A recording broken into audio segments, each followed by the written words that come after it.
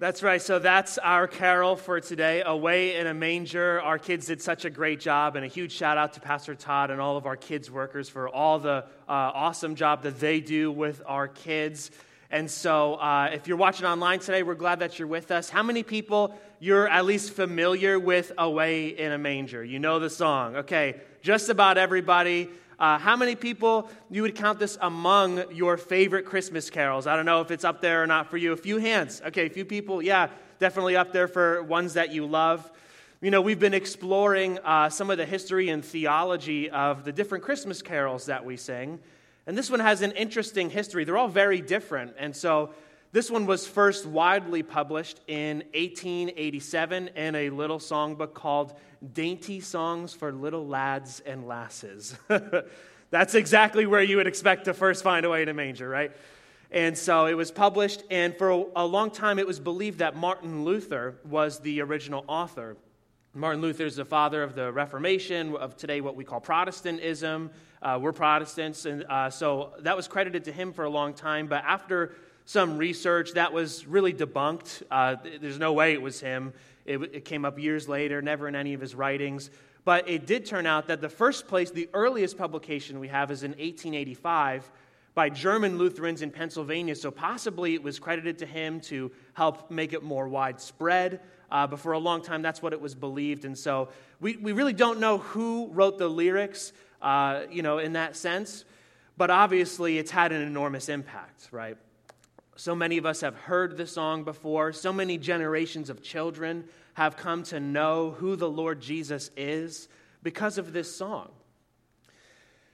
Now, for me personally, I've never loved this Christmas carol, though. I gotta say, I don't want to rain on anyone's parade, but I've never been a huge fan of it. We're talking about the theology, for one sense, no crying he makes, come on, he's baby Jesus, he's a human in every single way possible. I think he probably cried. But really, no, the reason I've never been a huge fan is not so much, I don't have a problem with the song, it's because of this, and if you're taking notes, this is the first thing to write down. The meaning of the manger has been hijacked. That's why when I hear Away in a Manger, I kind of think about how people's relationship to Jesus is different than really, I think, what he wants it to be. It reminds me, I think it's a view of Jesus that many people embrace, but it's not really accurate to who he is. Here's what I mean by that. The manger, a lot of times we think of the manger as cute, childish, and even a little ambiguous. But the truth is, it's not cute. Just think of the Christmas story, right? The nativity is beautiful, and I told Pastor Jeff this week, I actually love this nativity set that we have. I think it's great. But really, the Christmas story is far from cute. It's about a teenage pregnancy out of wedlock. During her third trimester, Mary, the mother of Jesus, rides on the back of a donkey for up to a week traveling, right? It's not pretty. It's not comfortable. Joseph probably took her on this journey because he was afraid of what would happen to her. And thankfully, it's not like this anymore. But at that time, because she was pregnant, what was perceived out of wedlock, that she could have died. She could have been stoned by people. So he may have taken her to protect her. That's ugly. That's kind of scary. And even think about, a manger. Just because of our the way we display it, just the word itself is cute at this point, manger. It just sounds adorable. But what is a manger? Some of you guys in the room, you know what it is. What's a manger? It's a feeding trough, right? It's a feeding stall for animals. It's where you put the food and they eat it. So it's disgusting. It's not only disgusting, it's totally unsanitary. You want to give birth to a baby there and then lay it there. Come on, ladies in the room who have given birth, you want it pristine in a hospital room. You want nurses waiting on you hand and foot. It's going to be okay. I'm hungry, get this for me, right? Not in these conditions. And even think about how we talk about a stable. We typically portray it like a stable because of that word manger. It's in Scripture. But more likely than not, it actually was probably a cave cut out of the side of a rock, kind of like a miniature cave where the animals were staying. So even this picture of a stable, it's, more likely it was cold and dark and just not really cute.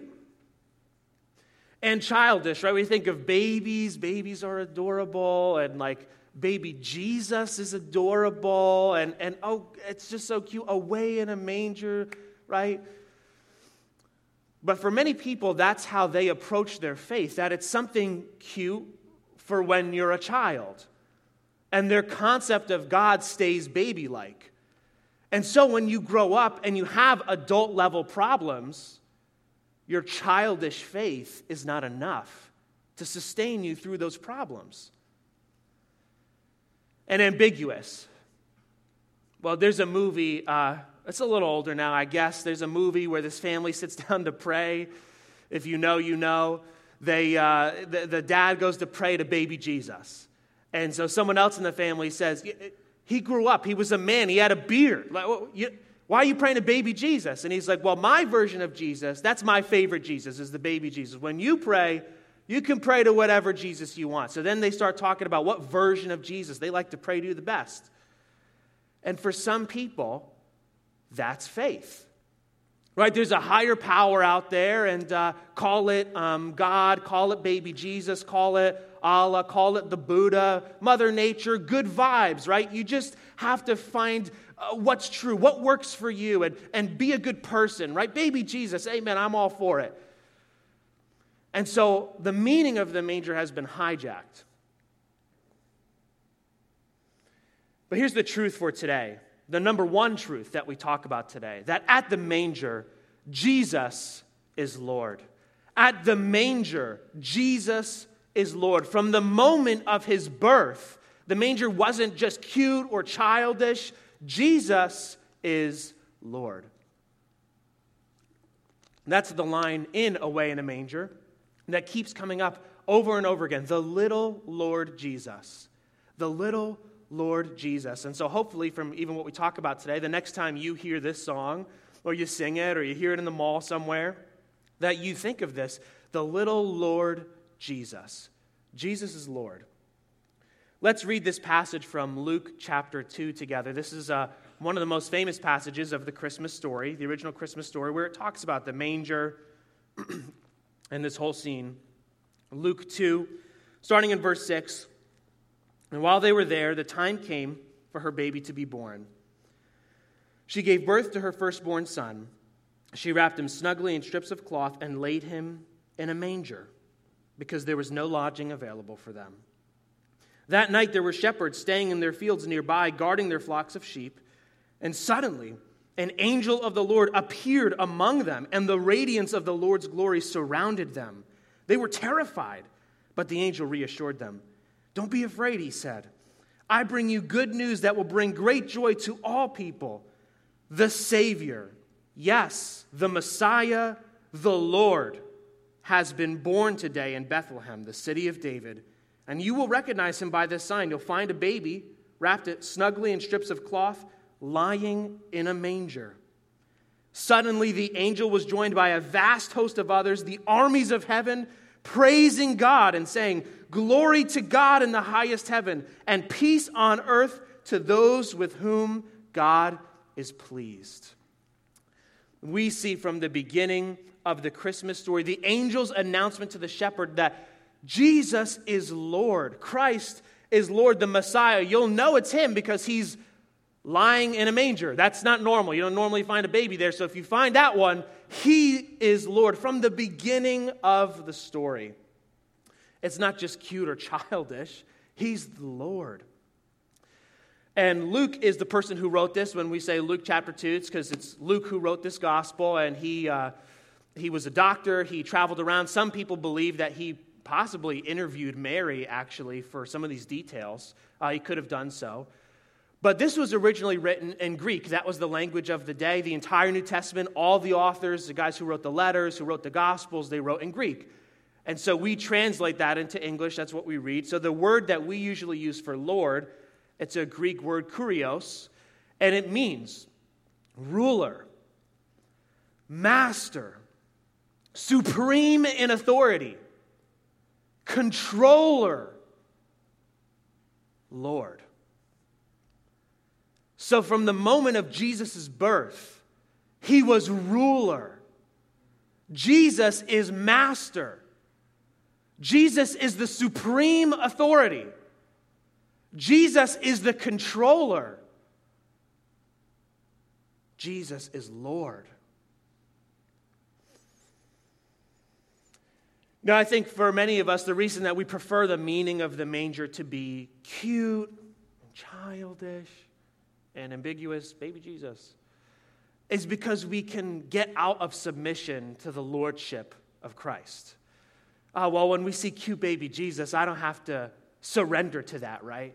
You're talking about controller? Okay, I'll give Jesus, he can be master, he can be savior, he can save me from my sins, but controller, I don't know about that. I don't think so. Right? How many people are like me that if you're going on a road trip, you're going anywhere, you like to be the one to drive? Let me see where you're at. You are the driver. That's because you're a controller, right? Just like me. How many of you're a happy passenger? That's fine. Somebody else could do it. I don't care. Yeah, that's what I tell Rebecca. She's a happy passenger. She just sits there and I drive. But the truth is because I've said it before, like, well, what if I got to go to the bathroom? Like, I want to be the one. I don't want to be in the back trying to convince you how important this is right now. Like, I'm just going to say, hey, guys, we're stopping, right? Or if I'm like, everybody wants to get coffee, well, then good. I'm going to go to the place I want to go for coffee, right? I like to be in control. And so Jesus being Lord, we may feel like, oh, okay, well, I don't want to give control of certain parts of my life. I want to control my destiny. I want to control my decisions. I want to control my career path. I want to control my relationships, my life's trajectory. I want to say what I want to say whenever I want to say it to whoever I want to say it to. Oh, Jesus, master, controller, what would he think? What does he want me to do? You can just save me from my sins, God. I'll just go to heaven one day. You can just function as my insurance for when I die. Viewing the manger simply as cute and childish is a way for us to get out of submission to the lordship of Jesus. But the truth is, Jesus is Lord whether we live that way or not. A lot of times we talk about making Jesus Lord, and that makes sense. Like, I get it. Like, have you made Jesus Lord of your life? Have you made Jesus Lord in this area of your life? But the truth is that Jesus is Lord whether you live that way or not. Scripture says that right now, Jesus is seated in the heavenly places, ruling and reigning at the right hand of the Father. Scripture says that in Him, all things that have been made, and everything has its dependence in Him. Anything that exists in Him and because of Him. If you're alive, if you exist at all, it's because of Jesus. You owe your existence to Jesus. And if you're still alive, if you still exist, it's because you are entirely dependent on Christ the Lord. Whether you realize it, whether you live that way or not, that's the truth. Jesus is Lord. And if Jesus is Lord at the manger, what else does that mean? It means that the manger is about mission. The manger being cute or childish, the manger is about mission.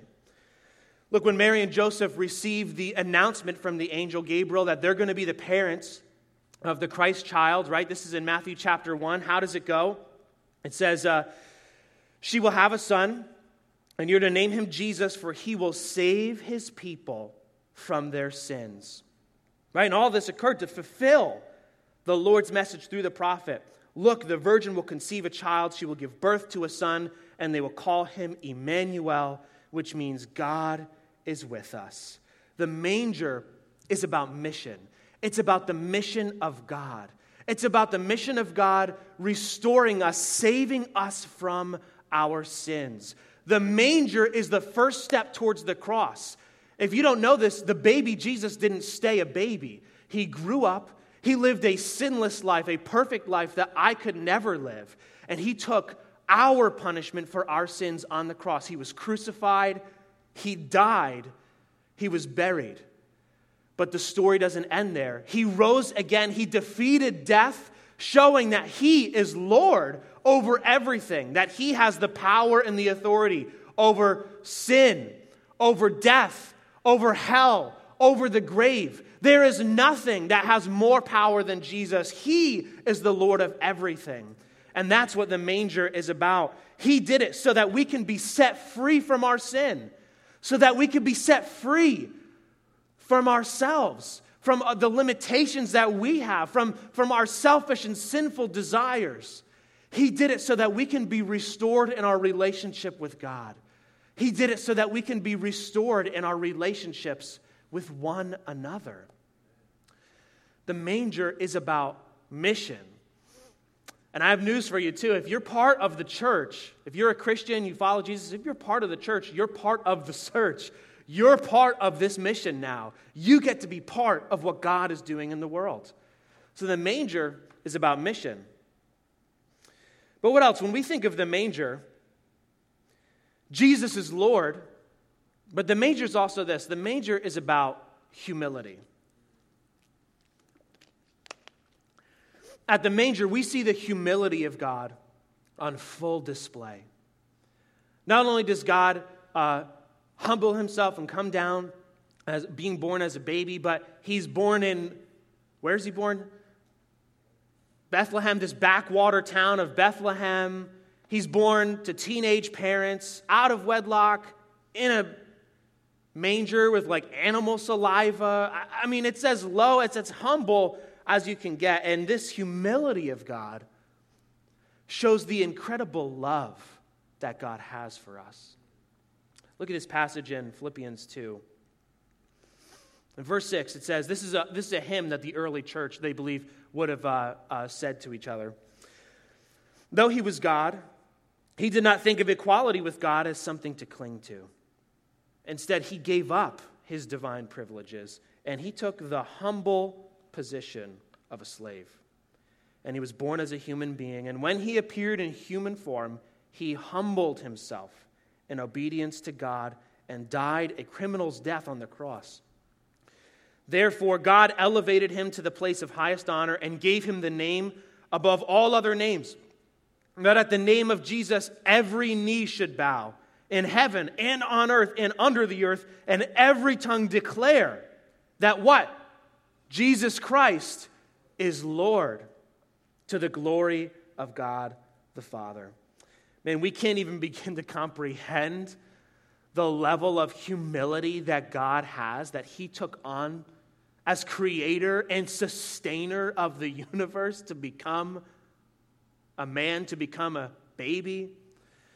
You know, it's the tendency of humans towards pride. We have a tendency to go towards pride.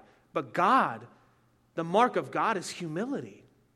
And this is amazing news for everybody in the room. For those of us in the room or watching online today, maybe you're checking our church out today online and you don't know what you think about God. You're trying to figure that out. You know, everything going on. That's what you're trying to see. Where do I land with that? What's real? What's true? The truth is, this is amazing news for you because God came to you. You're not too far away from God. If you hear the words like, oh, God loves you, and you think, yeah, that's nice, but he doesn't know what I've done, or I'm ashamed of who I am, or I just wish I could get it together. This is wonderful because God came to you. God humbled himself. You're not too far from God. You're one prayer away from a relationship with God today. Don't miss out on that today. As we close at the end, I'll give you that opportunity. If you've never prayed that prayer, I want you to pray that prayer and invite God into your life today. In Luke chapter 2, we just read he appears to the shepherds, right? The shepherds are low on the social ladder. They're lowly. They're dirty. Their job means that they're dirty and they're grimy. They'd be forgotten about by others. They're the last people that somebody would tell about a proclamation like this. But God appears to them first. If you feel like you're lowly, if you feel like you're dirty, if you feel like you're forgotten about, God cares for you. God is close to you. What amazing news. The manger is about humility. The manger is about humility. And so for us as Christians, this is great news too. It's important for us because we're called to imitate God. This hymn that we just read in Philippians 2, look at the verse before it. A lot of you guys have probably heard this before. You must have the same attitude that Christ Jesus had. This isn't optional for us. says that he was like God. He was God, but he laid down his privileges. He humbled himself, obedient to the point of death on a cross. You are to have the same attitude, that attitude of humility. We are to lay down our pride and be marked by humility in our relationship with God and our relationship with others. Anyone here ever been to a Blue Claws game? Blue Claws in Lakewood, New Jersey. You've been there before? Yeah. It's a lot of fun if you've ever been there. It's a really cool stadium. It's small, but it's kind of cozy. It's a fun time to go with family. And I went a couple times as a kid. And one time, Rebecca and I got free tickets to go a couple years ago. So I went, and I was really excited. For those of you who don't know, I like baseball, and I love the Yankees. So, of course, what did I do? I got my all my Yankees attire, okay? So I brought my Yankees jersey. I put it on. I had my Yankees hat on. I think I brought a baseball glove. I was like, yeah, we're going to the baseball game, you know? So I put my jersey on. We show up there, and Rebecca's like, it's a Blue Claws game. I'm like, yeah, but it's baseball, you know? So I'm all decked out, my Yankees gear. The guy who gave us the free tickets, we met him there. He kind of looks at me like, okay, you're really big Yankee fan, Matt. Like, yeah. And so I was there, and I'm cheering on. I'm like, it's baseball. It's all whatever. But think about this. How silly would it be if, let's say the Yankees were playing the Blue Claws, which they're in different divisions. That they don't do that. But let's say they did. And I went looking like this. And I said, let's go Blue Claws, let's go. Yeah, I'm a Blue Claws fan. And I got a Yankee hat, and I got an Aaron Judge shirt, and I've got a foam finger, and I'm like, let's go Blue Claws. How ridiculous would I look, right?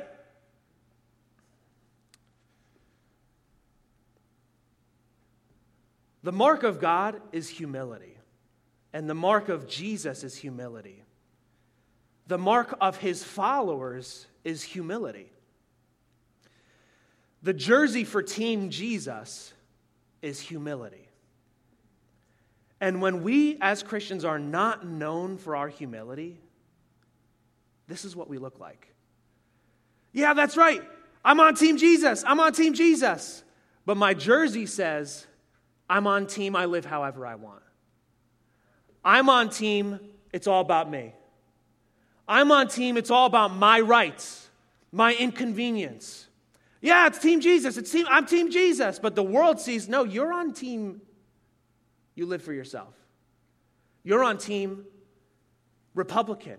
You're on Team Democrat. You're on Team Conservative. You're on Team Liberal. I'm on Team Jesus. I'm looking at your jersey, dude. You're wearing a Yankees jersey at a Blue Claws game.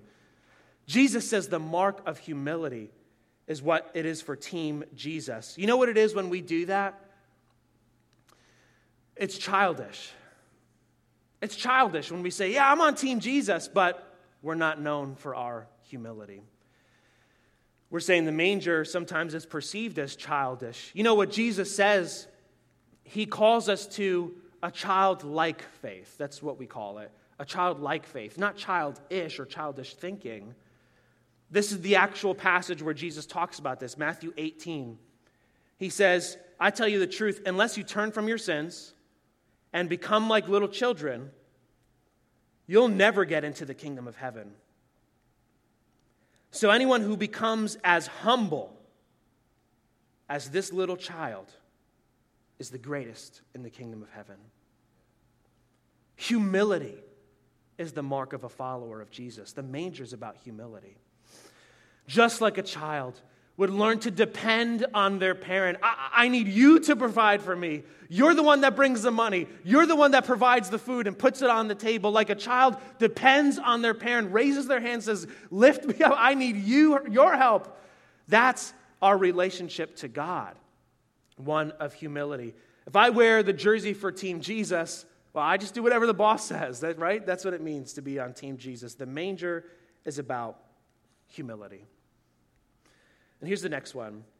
The manger is about life service, not about lip service. Like we said, Jesus is Lord, whether we live that way or not. Surrendering to his lordship is not just something that we do half-heartedly. This month, actually, it's 8 years ago that I proposed to Rebecca. And I told the story actually at youth group on Wednesday, and I told about how it was almost a Christmas catastrophe if there were any students that were there. It wasn't, though. Worked out great. But anyway, I proposed 8 years ago. And look, I got down on one knee, and I asked her to marry me. She said yes, And so that decision, it didn't cost us anything. It was totally free. Rebecca saying it, me asking Rebecca, she's saying yes. It was free for us to make that decision. It cost nothing. But that commitment, it demands everything. And what if I got on one knee, I said, will you marry me? Yes. And then I was up here telling you about how, I sleep at home with her on Sundays. But the rest of the week, I got to do what I want to do. She knows that, right? She understands. You'd say, what? Oh, well, we got married. We sleep together for the first 5 years. Now I kind of do whatever. She changed my life. You'd be like, what? Bad. Of course we understand that's crazy, right? Well, how could you do that? The decision was totally free. But the commitment, it demands everything. And it's like that in our faith. Salvation, for Jesus to be Savior of our lives, it's absolutely free. It costs us nothing. There's nothing we can do. Jesus is the Savior. But for Him to now be Lord of our lives, it demands everything. And so much of the time we live this partially surrendered life. Look, I do it too. I know it's a little hard, coming at you a little hard, but I do the same thing. God, I'll give you everything except for all the stuff I won't give you. God, I'll give you my Sundays. But Fridays and Saturday nights, that's for me, God. I gotta let loose, self-care, you know what I'm saying? I gotta relax. Right? Jesus says, why do you call me Lord? Why do you keep calling me Lord, but you don't actually do what I say? God, I'll trust you with my salvation. Yeah, sure, I'll go to heaven, no problem. Free? Yeah, that's for me. We got my kids. No, they're not listening to me. They're not doing what I want. They need to be playing a sport. They need to be maintaining this GPA. This is the career field I want them in. And you're trying to control that. Jesus, I'll trust you with everything. What does the Bible say about tithing? There's no way I would do that. What, 10%? How much money is that? God, you're the best, but not there. I'll give you everything, but not that. You're my provider, but no. Jesus, you're my Lord. Thank you for forgiving me. What does the Bible say about forgiving others? I'm not doing that. This person hurt me. I'm not forgiving others. God, I'll give you this part of my life, but not this part of my life. I'm a Christian. I go to youth group. Yeah, I'll raise my hand. I'll answer the right question in small group. But how I'm messing around with my girlfriend, my boyfriend, whatever. God understands. It's baby Jesus, isn't it, right? Sometimes we like to think of it like that so we can get out of that surrender to the lordship of Jesus. But look at the warning that Jesus gives about this partially surrendered life. Not everyone who calls out to me, Lord, Lord, will enter the kingdom of heaven. Only those who actually do the will of my Father in heaven will enter. On Judgment Day, many will say to me, Lord, Lord, we prophesied in your name. We cast out demons in your name. We performed many miracles in your name. But I will reply, I never knew you. Get away from me, you who break God's laws. There's a big difference between calling Jesus our Lord and surrendering to his lordship. And if this hits a little heavy, well, I think it's supposed to. But I think there's good news in there too. I think if you've ever looked at somebody and said, man, I wish I had a faith like that. Oh my gosh, they can do miracles. They've been part of a healing. Wow, I don't know if I'd ever get there. You know what? Jesus says, not impressed. That's not what it is. It's not who calls me Lord. It's who does the will of my Father. The manger's about life service, not about lip service. And I think the reason that we can be afraid of surrendering to the lordship of Christ is because we're afraid of what we might lose. And Kira, you actually said that while you're up here. Is, well, what would happen if I did this? I mean, if I'm driving, what if I got to stop somewhere? What if I want to stop somewhere? What if I tithe, I mean, I'm going to have less money. What if that happens? If I forgive this person, well, what if they hurt me again? We're afraid of what we might lose, and that's why we can be afraid to surrender to Christ. But here's the truth. When I surrender to the lordship of Christ, I experience joy, peace, and purpose. When I surrender to the lordship of Christ, I experience joy, peace, and purpose. Look at what Jesus says about what his purpose is. He says the thief's purpose is to steal and kill and destroy. My purpose is to give them a rich and satisfying life. Pastor Ronnie, you can come and get some music ready for us. We're so afraid of what we would lose if we gave this over to God. But Jesus wants to set us free. It was a couple years ago, I had a friend, I was hurt by somebody, and, so I was frustrated about it.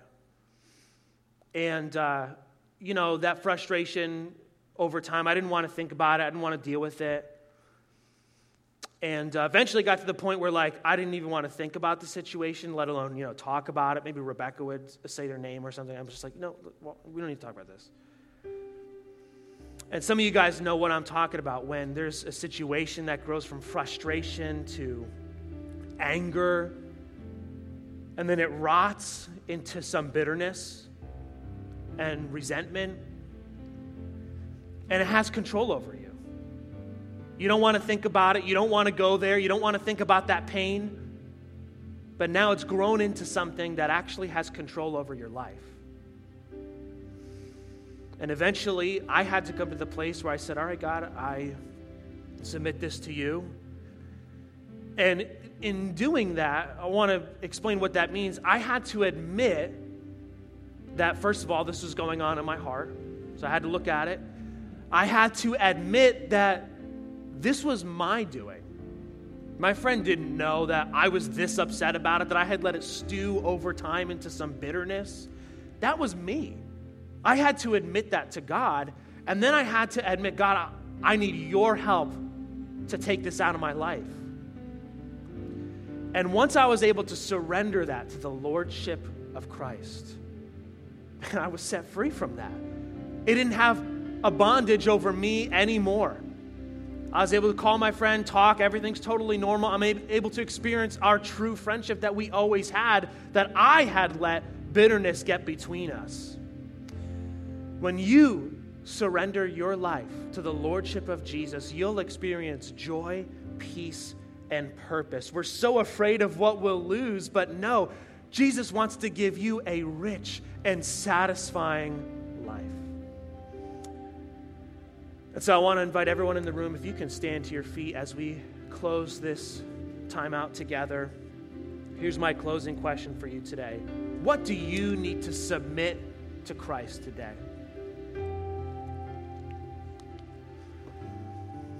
Jesus is Lord at the manger.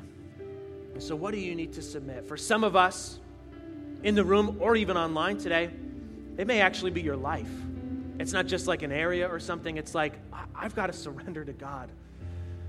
But for a lot of us, it might just be a certain area today. What is that thing that you need to submit to Christ? Is it bitterness?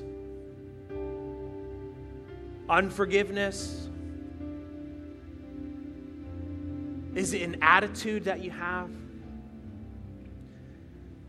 The manger, it's not just cute or childish. It's about Jesus being Lord.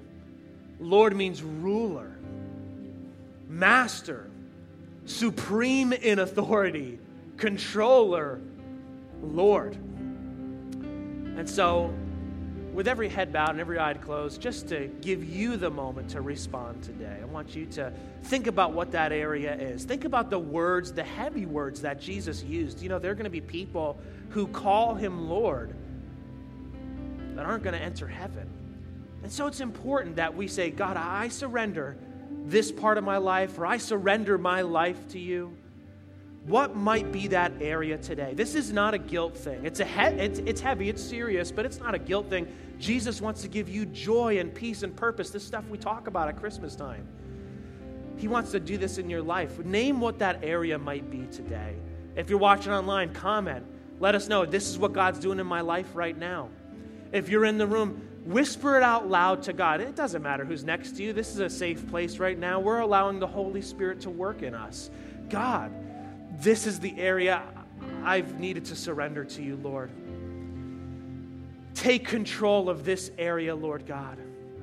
Do a work in me, Lord Jesus. God, I'm so thankful that you're my Savior, that it cost me nothing to be set free from my sins and to be in heaven with you. Well, Lord, I realize that you're the Lord. I've got to submit this area to you today. This Christmas season, don't miss out on that. We say Jesus is Lord, the little Lord Jesus, away in a manger. That's what it means today. That's a mature view of the manger.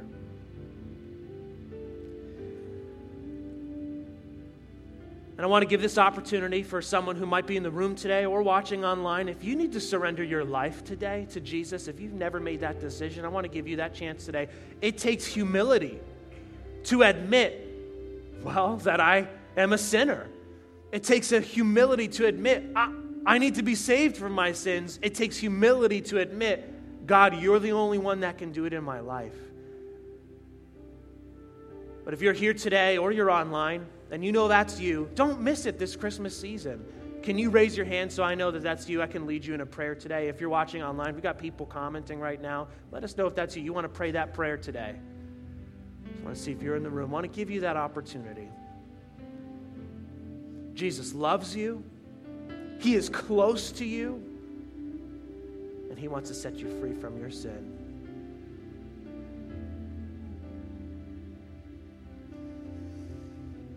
Awesome. Here's what I want to do as we wrap up today. I've loved that every week we've ended with a worship song, right? When we worship, we're acknowledging that Jesus is Lord. And so continue to allow the Holy Spirit to do a work in you. But I'm going to ask Pastor Bonnie to lead us in a song together that we can sing. I hope you mean these lyrics in your heart, or again, allow God to continue to work and pray. And then we'll wrap up in prayer this morning. All to Jesus I surrender all. To him I freely give.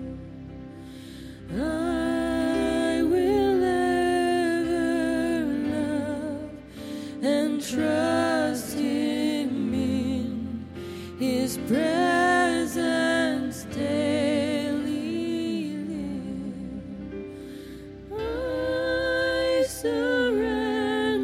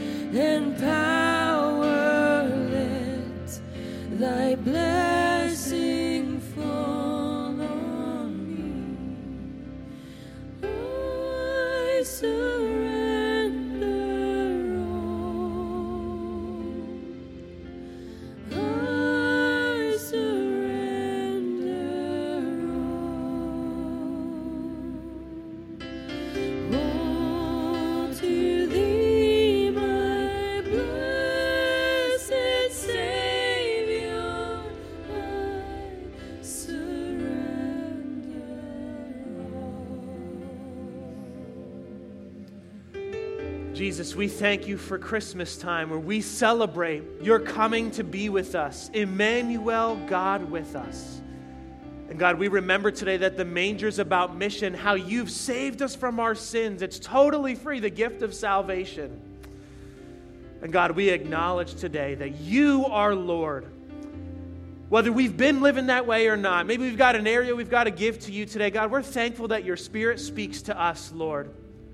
But we know that you are the ruler, that you are the supreme in authority, that all things have been created through you, that you hold everything together, Lord God. In this Christmas season, we acknowledge you as not only Savior, but as the Lord of our lives. Help us, God, in those moments when we're afraid to surrender something to you. Remind us, give us the presence of your Holy Spirit that speaks softly to us to remind us that you love us, that you have good things planned for us, that you're with us, Lord God. It's the enemy's will, God, to steal and to kill and destroy, but Lord, you have come to give us a rich and a satisfying life, Lord. We surrender to you. We thank you for this time together. We thank you for the gift of your presence that is with us, God. We ask that you be with us the rest of today, God, and the rest of this Christmas season. We love you, Lord. In your name, Jesus. Amen. Amen. Hey, everybody. Thank you so much. Have an awesome rest of your day.